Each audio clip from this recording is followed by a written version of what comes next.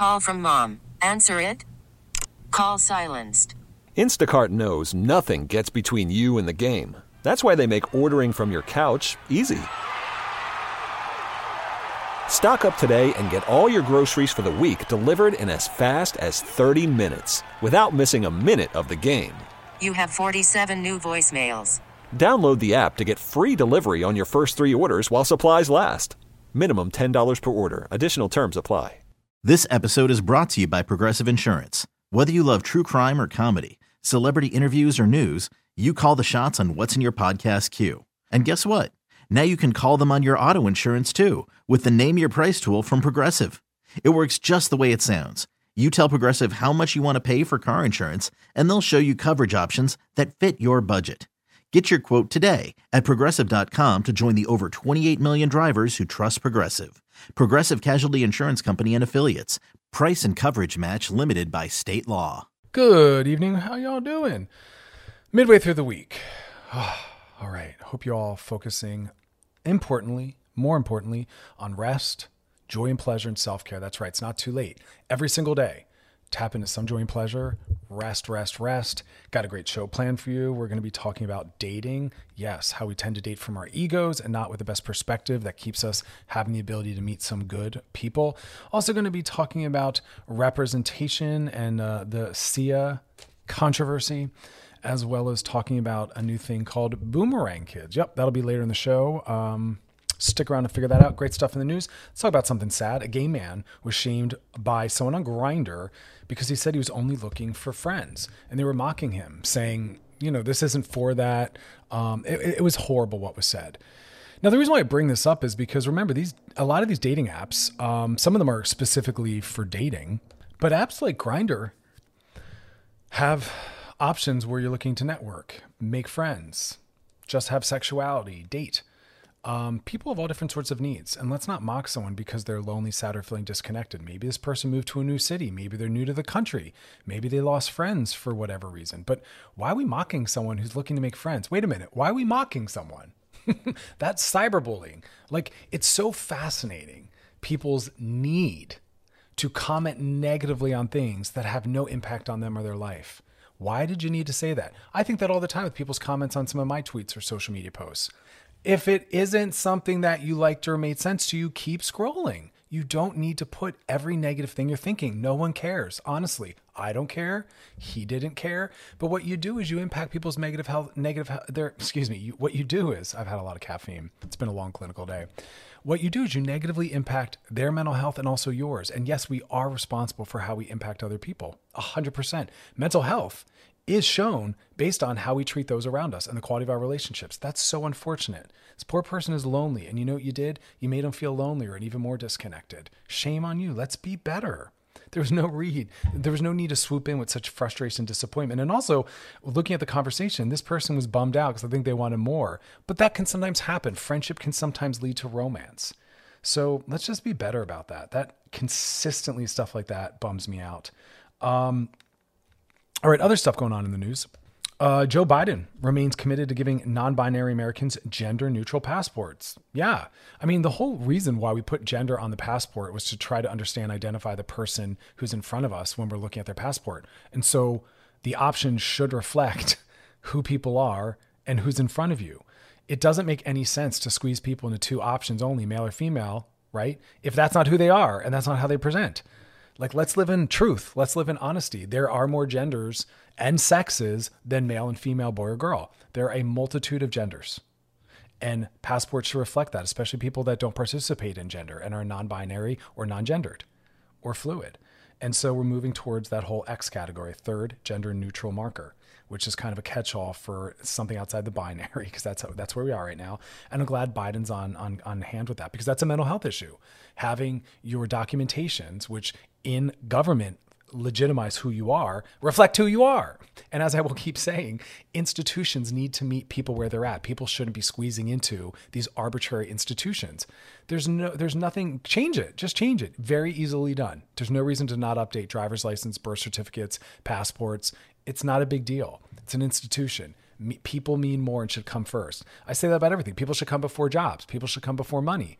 It shouldn't be acceptable anymore in our culture that a father or a mother or a caregiver misses out on their son's soccer game because they had to work. No, work less. Prioritize your family, prioritize your relationships. I know that's a privilege for a lot, but we need to work towards building a world that can happen, giving people shorter working hours, shorter working weeks, pay them a living wage. Honor that family comes first. Shame on bosses that expect people to put work first. That's toxic capitalism. That's a mess. That should never be. Anyone who works for me or with me, I always try to say, yeah, of course, take that time off. Come in late. That's your family. That's your best friend. Yes, that means more. Yes, that's your mental health.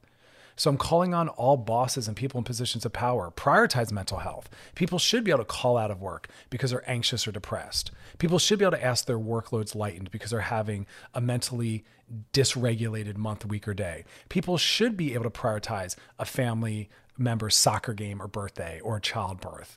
That is what life is about. Life is not about us just making money for other people. Life is not just about work, work, work. We need to change that. If you want to read more, actually, I have an entire chapter on it in my book, Rebel Love, funny enough. But anyway, I just wanted to say that needs to change. I love all the new changes coming. And we're going to talk about this later in the show, but more to come because there's a study showing 1 in 6 Gen Z adults are LGBTQIA. We'll talk about that later in the show, so stick around for that. I'm here for it. I love stuff like that. We have to get familiar with that. And finally, I want to just, as a public health professional, remind you all, we are still in a pandemic. Please continue to follow social distancing and wear masks. It is hurting my heart when going on social media and seeing people in photos around groups indoors with no masks, no distancing, as though we are not in a pandemic and as though your behavior doesn't impact others. It's awesome that you are confident enough where you don't care if you get infected, but you have the capacity of spreading it to others, and that is not okay, and that is not awesome. So remind ourselves to do better. All right, coming up next, talk about dating, all the pitfalls and the ways we can get around them. You're listening to Loveline with Dr. Chris on the new channel Q and radio.com. All right, we're back and we're talking about dating. We're talking about dating, but we're talking about dating perspectives. You know, when I'm working with an individual or even when I'm out in the world, I'm always listening for the dating style, right, that someone occupies and utilizes. And what that means is both the behaviors they engage in, the mindsets that they have, their perspectives on dating, and also just looking at if that's aligned with their goals. And there's a lot of interesting research, and this is coming out of people that work in both relational psychology, people that work in marital and relational therapy, people that work in behavioral sciences. And a lot of it is research that's coming out of use of the apps because, again, regardless of how we feel about them, they're a major source for people meeting others. And, you know, again, quick brief on that. I'm glad we have the apps because you are able to date people from places that are far beyond where you might have access to or where you might see them. Long gone is the time when we only had access to the people that a friend could introduce us to or that we can meet maybe locally at a bar or an event. And if you're of any kind of sexual minority, right, then it's even harder because most spaces cater to the hetero romantic dating experience. And if you're non-hetero in any form, you have to find spaces where that's both able to be accommodated, where there's a concentrated amount of sexual minorities, and also where it's safe, right, to hit on, to court, to flirt with, and to really embody your identity. And that's why that's why dating apps are amazing. Because again, think back to the time, and gosh, I've watched a couple documentaries on this, where people that were not hetero would have to drive at times hours to a gay bar to meet individuals that are non-binary, trans, queer, gay, lesbian. And that's really unfortunate, right? Because that's not a lot of immediate access. And then they are also limited by who else is there in general, and also that night. And how hard might it be to date someone who drove hours as well, but in the opposite direction, right? Thereby doubling maybe the distance. And that's rough. Dating apps now allow us, along with technology, to maintain connection and to reach out and access people. So I'm very thankful for that. And again, you don't even have to be actively on it as long as you have an account that's on there and you can be still considered or connecting with people. So Give it a try. There's no longer a lot of shame around that. Although every now and then I hear people tell these funny stories about, not acknowledging or owning up to meeting on an app. I don't know why there's any shame or guilt about meeting on an app. I really don't know why. Just maybe because it's not 100% normative in all circles, although it finally seems to mostly be. So learn how to utilize them. That's part of my work that I do with people in my office, is help them learn how to use those apps most efficiently. And that's what we're going to kind of be talking about in at least the next 2 segments, is how do we date and do it in a way that really helps us achieve our goal. Now, the first thing to remind people is that we often have an ego list. And that's the list of the traits we think that our partner needs to have. And it's usually not coming from our best. Often it's coming from our worst. It's coming from an ego when we talk about height and weight requirements, which can rule out large numbers of people, age requirements, which rules out a large number of people. People will pick an arbitrary starting point like, oh, I'll date as far as 43. And it's like, oh, well, that's a bummer because there might be a 45-year-old that's absolutely perfect for you. Or, these arbitrary height requirements, which someone's height has literally nothing to do with anything about their ability to be a compatible partner and the level of chemistry that can exist. That's just, prejudice around height, and same thing with weight, all sorts of stuff, even gender expression, when people just completely in one swoop deny the possibility of being attracted to someone of a different race, gender expression, right? Or height or age. It's fascinating. And that's part of keeping ourselves single. Right? And that's your choice. But we can't complain about singledom when we are putting arbitrary limits on the possibility of meeting someone great. And I just saw it in a Sex and the City episode over the weekend, this past weekend. I had it on in the background. I just needed something that had like energy and kind of joy in it in the background. And I happened to tune in at this part where one of the characters, Charlotte, I think, she started dating someone who's shorter and bold and Jewish. And she is, not Jewish. And she traditionally doesn't date men that are bald or shorter. And it was just such a beautiful thing to watch her step into truth, which is she, in fact, had an amazing connection with this amazing person and had great sexual chemistry, the best sex of her life, she said. But that's because she was open. And we have to be open. We have to be open to love appearing and compatibility and chemistry appearing in the forms that maybe we're not familiar with or even most comfortable with, because that's what love is about. And when we have this list of all these requirements, again, that's usually coming from our ego, how much money they need to make. It's like, none of that is what love is about. That's really capitalism seeking into our love lives that we're looking at. What do we get out of this, right? What can we gain? And we're trying to optimize. None of those words are psychologically driven, and none of those words should apply to love. Love occurs when it occurs. And the best we can do, and what we are responsible for, is laying the best conditions upon which love can happen. And so we do have to do things. It's not just something that is natural. We do have to create the conditions, just like we have to take down the walls and barriers that we throw up, right? Nothing in our world is natural anymore. Nothing at all is natural. Everything is now socialized and socially constructed and infused with ideologies and politics. And love is the same way. When I listen to someone explain to me the kind of partner they want, it's all woven in there. Sexism, patriarchy, body shame, oftentimes racism, homophobia, all of this stuff as someone's describing what it is they want, they need, or what they're looking for. And our work is about dismantling all of that to make the world better, but also to give ourselves the best opportunity to find what we're looking for. Because love does not always show up in the way we think we want it to or we need it to, right? And some of the most amazing couples are the ones that from the outside don't make sense to us, right? And then we sadly hear people shame that, the age gap is too great, so there's a power issue and all sorts of mess. And we've talked about that, and we'll talk about that more. But we're going to take a break, and when we come back, we're going to talk specifically about what are some of the major mindsets and what things we need to be more conscious about. You're listening to Loveline with Dr. Chris on the new channel Q and on radio.com. Alrighty, we're back, and we're talking about dating. And hopefully you're reflecting upon this and having a really hard conversation with yourself saying, listen, I need to identify with some of the things being said and challenge myself to be better and to step outside this ego list of the things I think my partner needs to have, which are not rooted in anything that really speaks to chemistry or compatibility, right? It's rooted in a lot of prejudice and a lot of my own lack of self-esteem and ability to just live in my authenticity and what is, Love doesn't always show up in the ways that we think it needs to. And as we've talked about before, people sometimes move through the world with this idea of an imaginary audience. What would people think if I'm with someone as, I'm a female, they might say, and my husband's shorter than me? What will people think? People will think nothing. And if they do, is that your higher ethic, what people think and their comfort? Or is it about you finding a good partner and being in love and living a great life? Love cannot be in service of making other people happy. And people get hung up on someone's religion or their culture. Let all that go.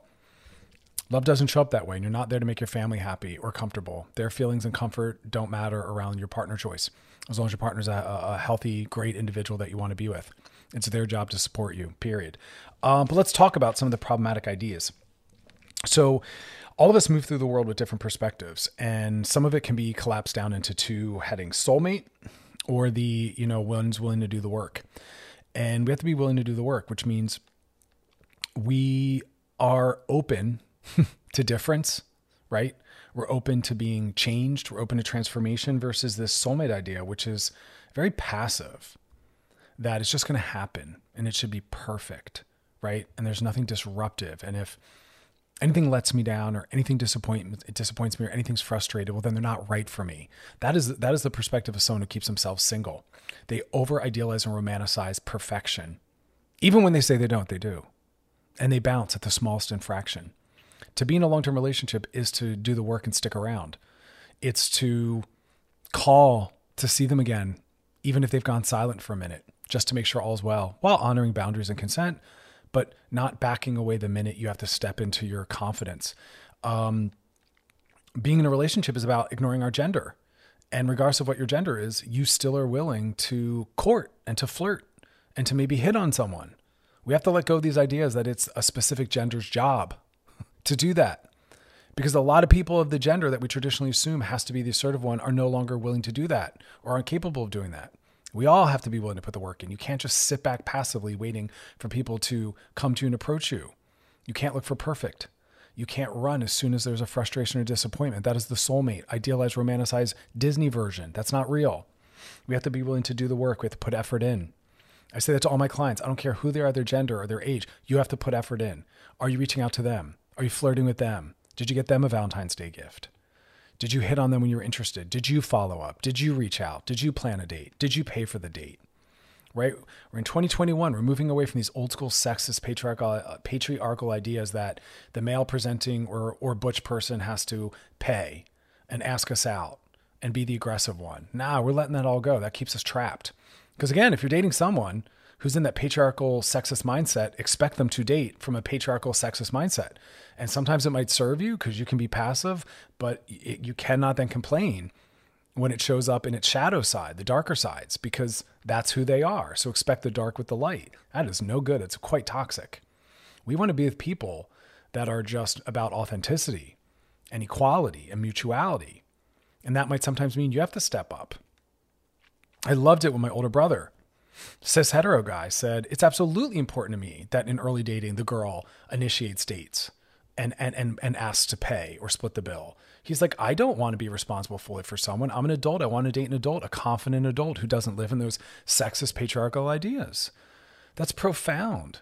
But more importantly, we have to be willing to do the work. We often, and too many people bounce the minute their confidence is on the line, or they're feeling insecure, or they're feeling a little let down.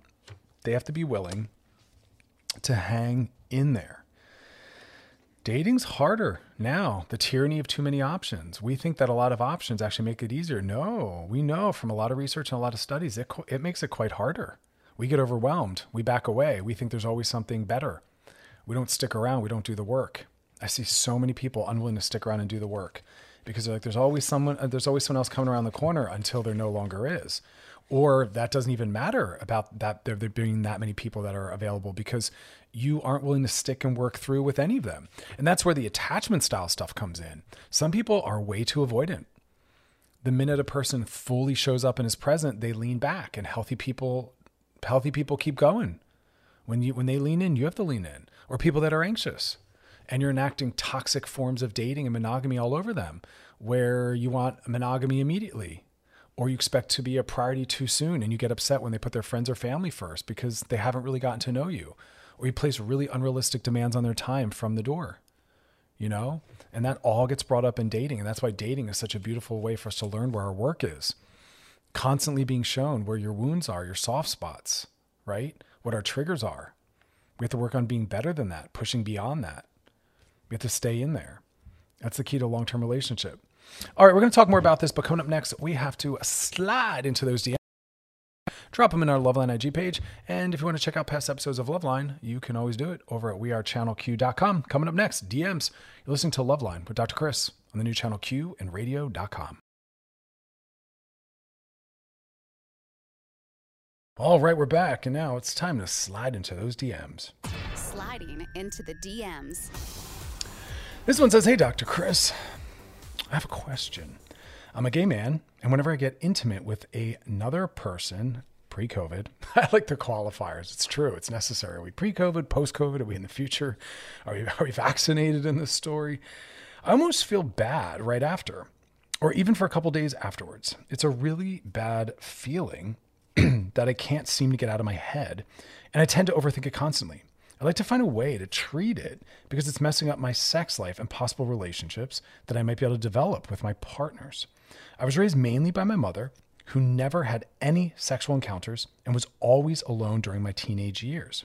Do you think that might have to do with it? Thank you so much, and I really appreciate your work." Yeah, it's a good question. Yes, the messaging we get around sex, and please know that someone having raised us with silence around sex is a message, right? Does impact the way we feel about ourselves as a sexual being. And so that's a commentary on parents. You are giving your children a message about sex, whether it's healthy, shameful, whatever it is.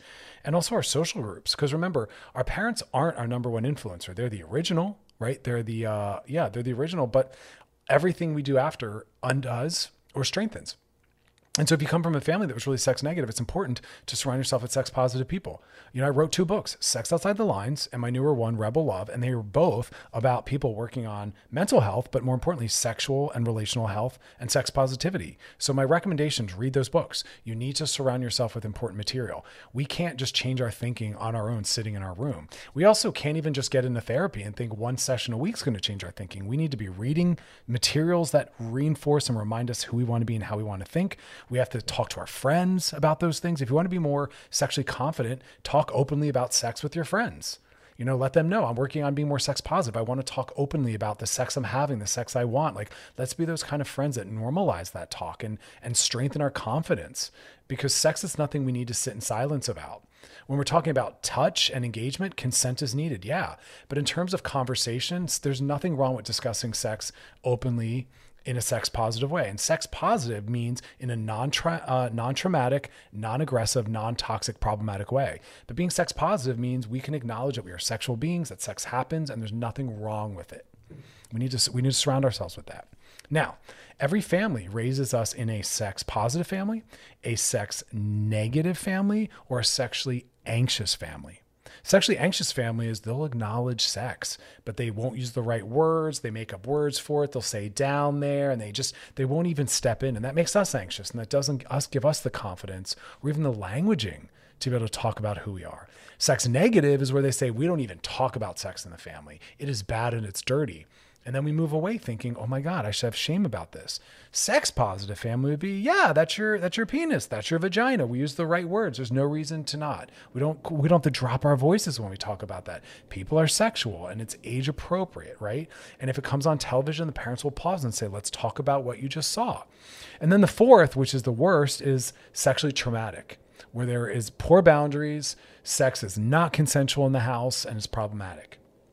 But if you're raised in a sex negative or sexually anxious family, which is what most families in America and around the world are raised in, you have to do work as an adult in forming a new positive relationship with sex and your sexual body. So yes, it absolutely was in some part tied to your mom's experience of staying in silence and not making sex something that we acknowledge. Everything you've done after has reinforced that. And that's why you feel bad afterwards. You think you did something bad or wrong, but sex is good. Sex is fun. We have sex for fun. We have sex for entertainment. We have sex to make ourselves feel good. We have sex to build relationship. And you have to just normalize that and give yourself permission. So I think you need to have way more sex, go have a lot of sex. And each time afterwards, work through the self-talk saying what I did is okay. What I did is healthy as long as it's consensual, right? You have to experience that. Read my books. Tell your friends, I want to talk more openly about sex. Follow some awesome sex positive stuff on social media to daily drop your psyche into that. And if at the end of the day you still can't resolve it, which all that I mentioned usually is good enough, find a certified sex therapist. Regular therapists are not trained in sex, sexology, or sex therapy. Find a certified sex therapist and do the therapeutic work. It's worth it because you'll learn about yourself in general, you know? All right, y'all, that is that. Coming up next, I'm going to talk about some new stuff we're seeing, a new study about LGBTQIA children, as well as boomerang kids. It's a new phenomenon that's kind of born out of the economy, but also pandemic. You're listening to Loveline with Dr. Chris on the new channel Q and radio.com.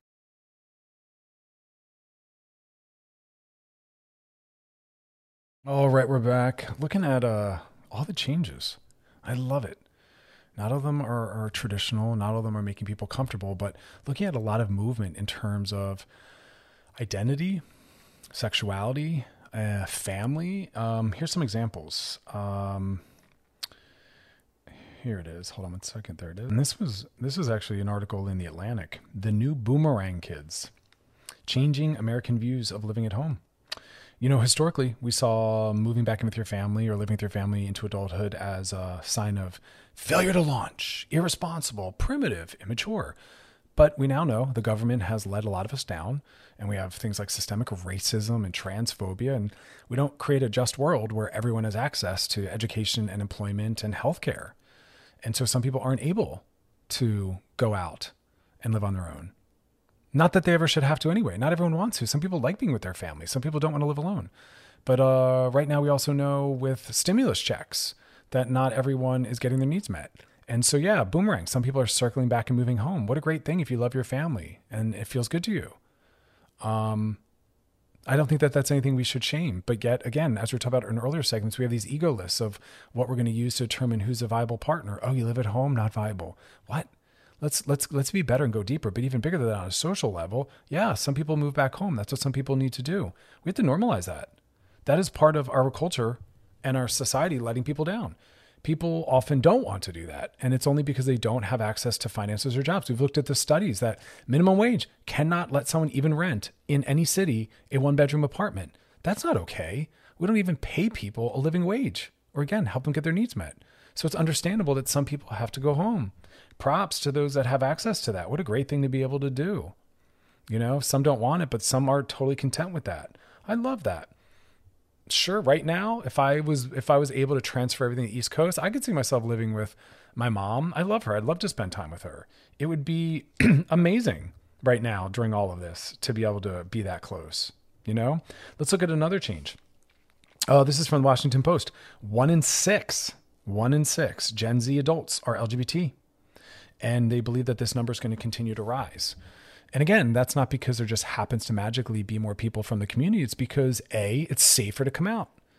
B, there's resources. C, people have community and also representation and inclusion. And so they're realizing, oh, wait a minute, what I'm feeling or thinking is a legitimate thing. Maybe I am something other than hetero, right? And I'm telling you that they did a large study on that population, and more than 50%, more than half, did not identify as hetero. They didn't identify as gay. They identified as pan, queer, I don't know, fluid. Yeah, now that we have more options, people can really be more authentic and honest. I think for too long, we were too comfortable assuming that the world was so hetero, but that's not honest because there's so many options. There's hundreds of thousands of sexual orientation options.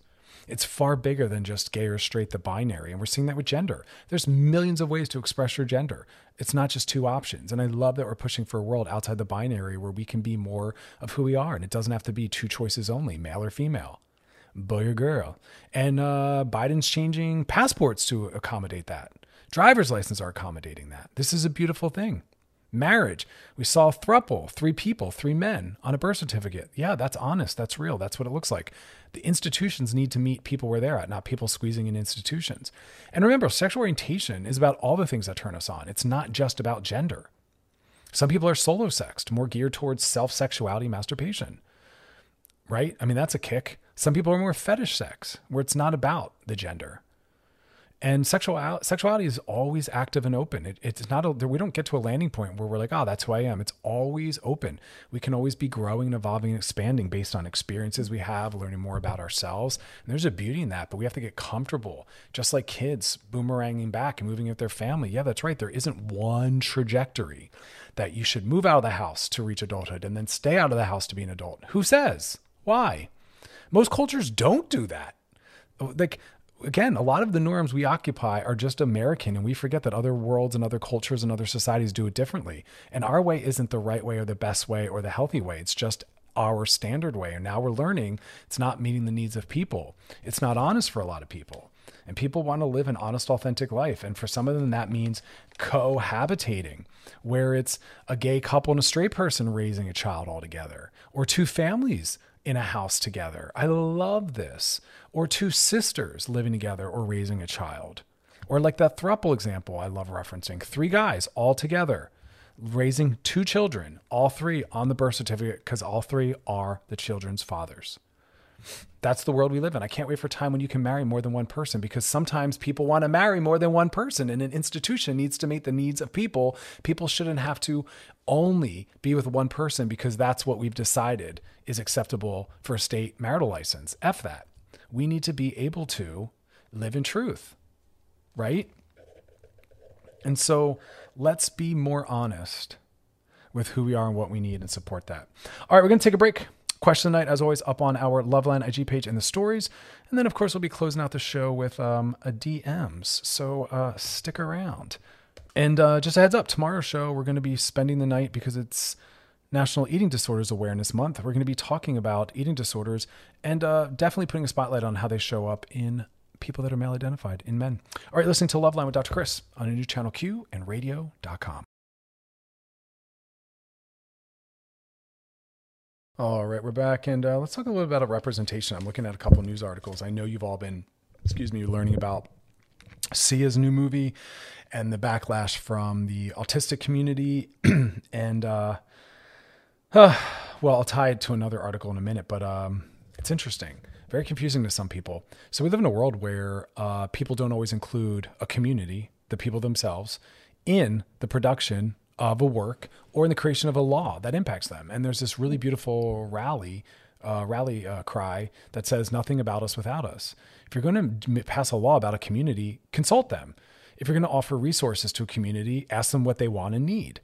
If you're going to make a movie about a community or an identity, include them, ask them, let them be in the writer's room. This matters. This is not just about mental health. This is also about social justice. It's about inclusion. It's about representation.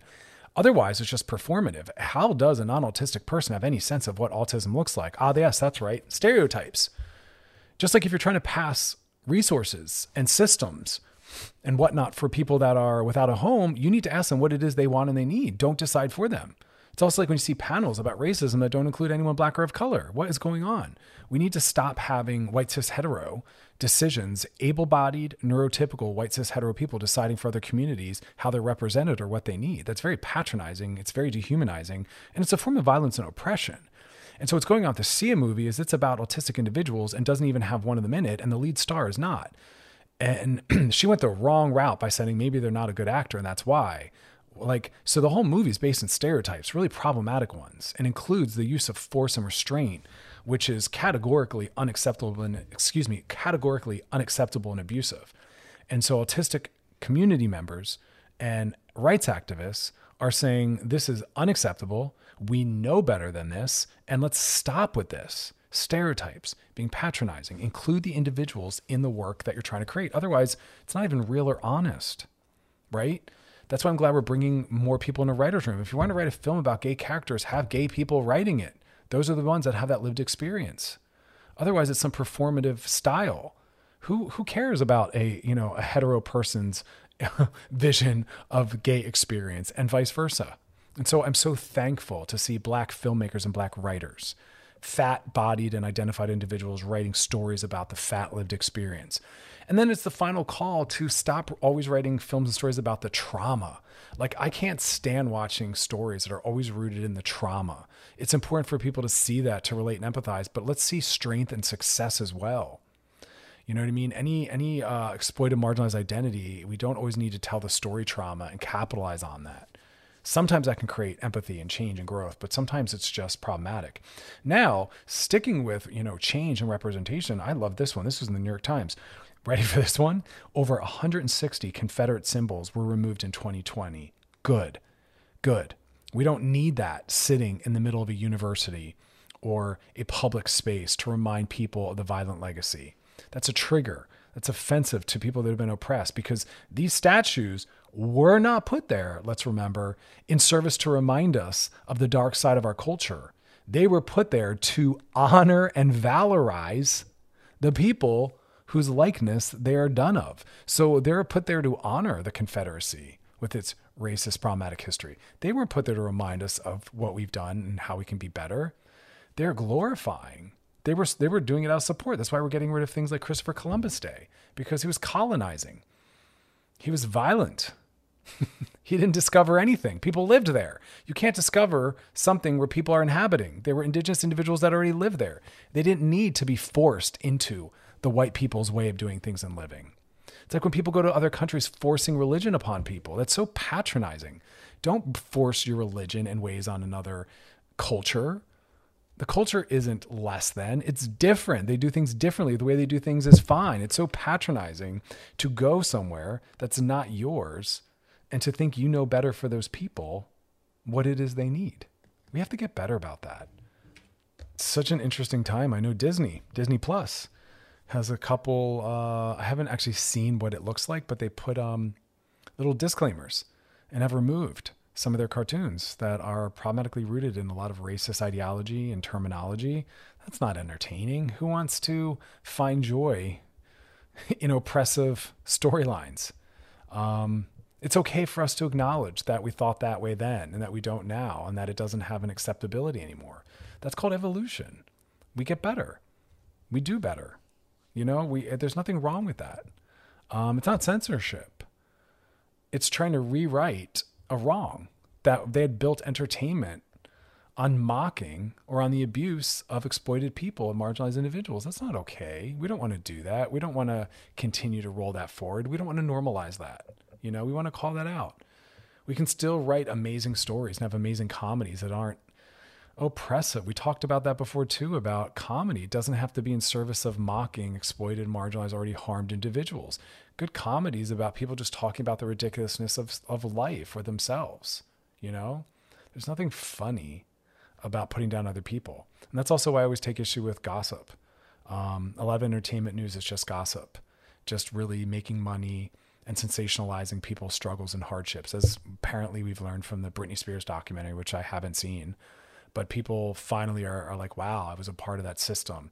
Let's be better. Let's stop doing gossip columns. Let's stop talking about, celebrities' struggles. There's nothing in that for us. I think we can do better. Let's actually do news and journalism. Let's actually talk about important topics, And that's why I don't bring that stuff into the show. There's no place for that in mental health. That's not mentally healthy, not for us, not for them. It normalizes. It's gossip. There's a difference between journalism and gossip.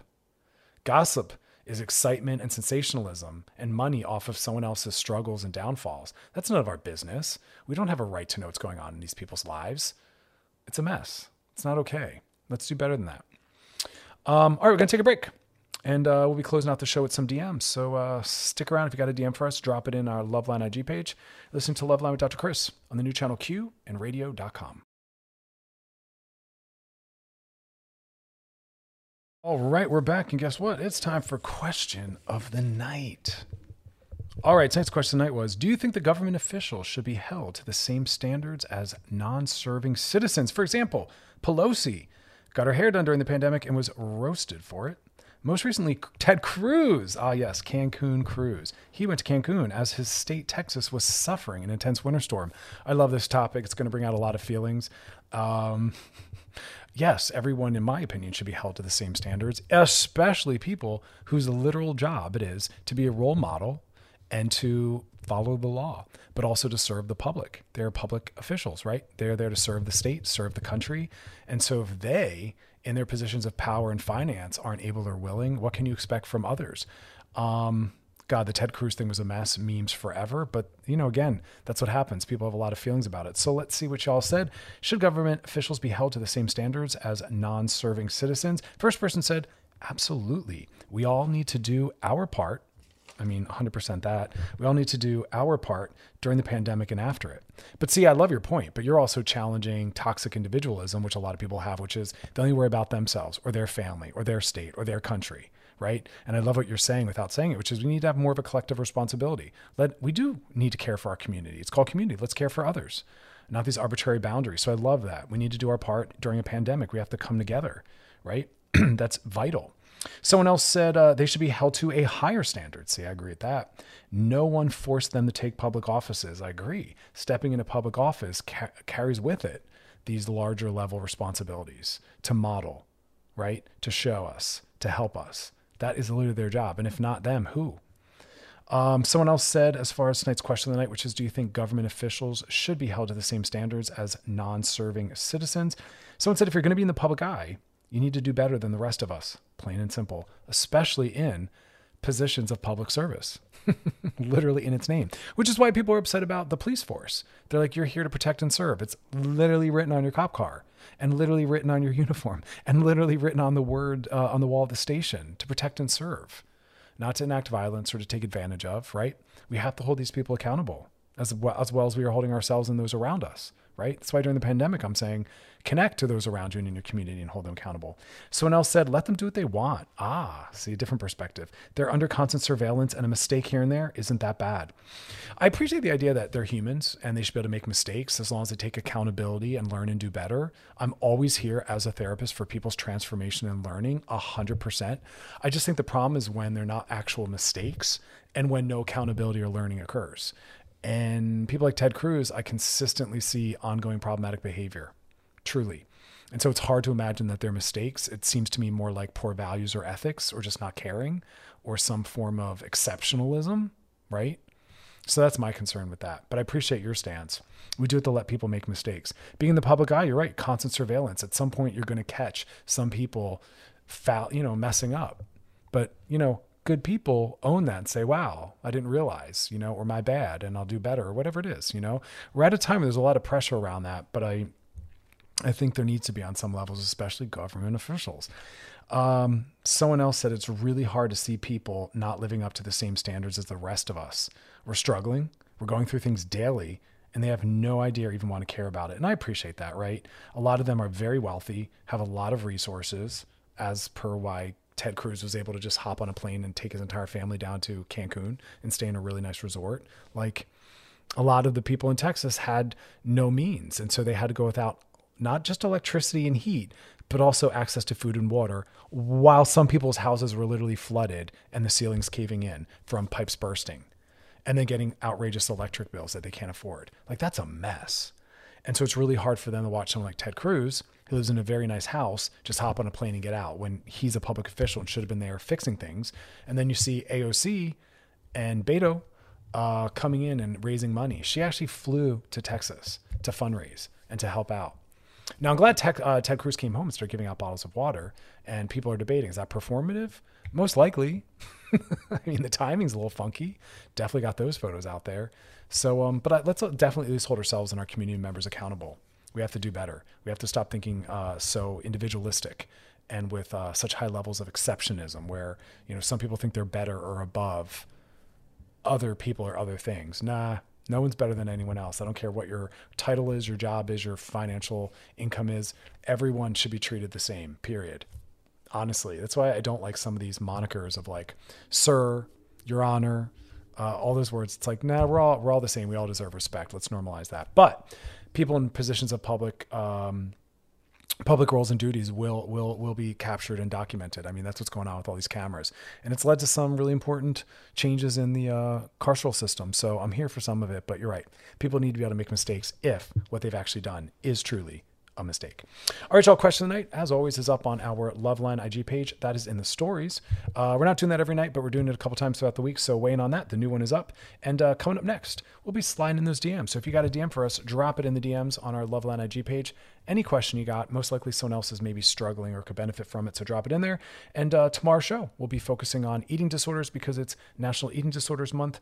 And we will be paying attention to the increase in people that are male identified with eating disorders. You're listening to Loveline with Dr. Chris on the new channel Q and radio.com.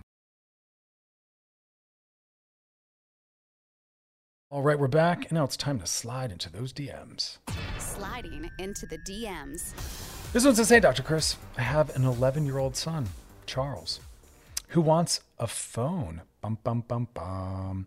It may be time to get him a phone. However, I just don't personally feel ready. It may not even have anything to do with him. How can I get over the fear of my internet for the child? Well, it's understandable you have some fear. So I don't think it's about getting over our fear. I think we need to. What you then choose to do about that fear is another thing. But yeah, the internet's an interesting place. There's a lot on there, and people do take advantage of it.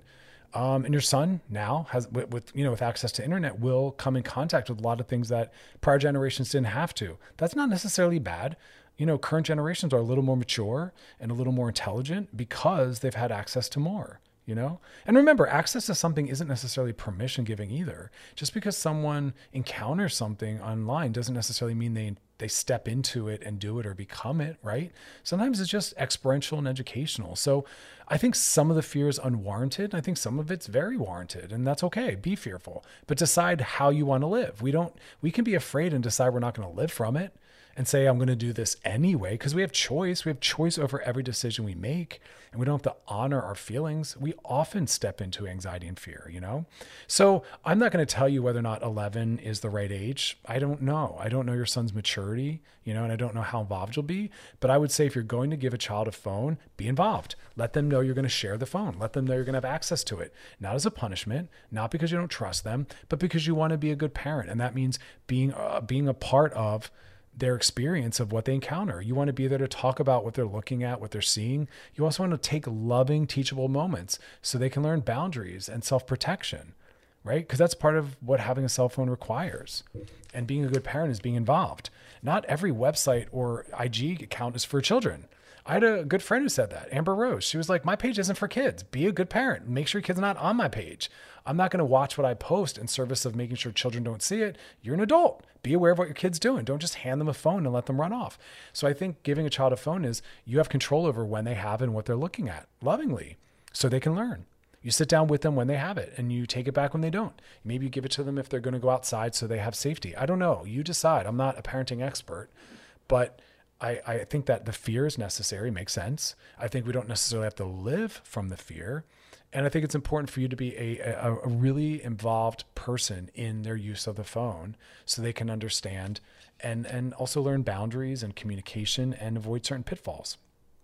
A lot of things can happen, So I appreciate the question. I think parents are nervous about a lot of things. The internet, again, has introduced children to a lot of things, but often it's that the parents aren't ready to have to talk about these things, and you have to. And generally, at some point, it always becomes about sex. I'm afraid of the websites they'll go to. Why? Sex-based, right? That's usually what it is. Or conversations. Why? Sex-based. And so, yeah, part of this means you have to talk to your 11-year-old about sex, and you should be talking to your kid from birth in age-appropriate ways about sex. The minute they're born, we start talking about it in different ways. And here's another time. If you want a phone, you have to be willing, you say to your child, to talk to me and to involve me in what comes up, But this is where you get to bond, right? This is where you get to share what you've learned. And you might need to do some work on your own beforehand. There's a lot of great resources out there. Sex Positive Families is one of my favorite. Go on there. Learn how to talk to your kid about sex. Learn what the wording is. Learning the age appropriateness. Go on that site. It'll hold your hand through. But that's part of it. Because people's fears about the internet and phones are usually tied to sex. Always. And so now you have an opportunity to talk about it. All right, that is that. Coming up on tomorrow's show, we're going to be spending the whole show talking about eating disorders because it's National Eating Disorder Awareness Month. So we're going to talk about toxic diet and toxic gym culture, right? Ways to also participate in building a healthy relationship with your body exercise and food because it's an issue and it affects every gender. So we will be looking at how the male gender is impacted by that, because some people think that men don't have eating disorders, and oh, they do. So we talk about that. Hope you spend the rest of your night focusing on self-care, tons of joy and pleasure, and as much rest as possible. If you want to check out past episodes of Loveline, you can do so by going to wearechannelq.com. Scrolling down, you'll see Loveline. Click on it. They're all there. And if you got a DM for us, drop it in our Loveline IG page, which is also where our question of the night lives in the stories. As always, y'all, thanks for hanging out, and you enjoy the rest of your night.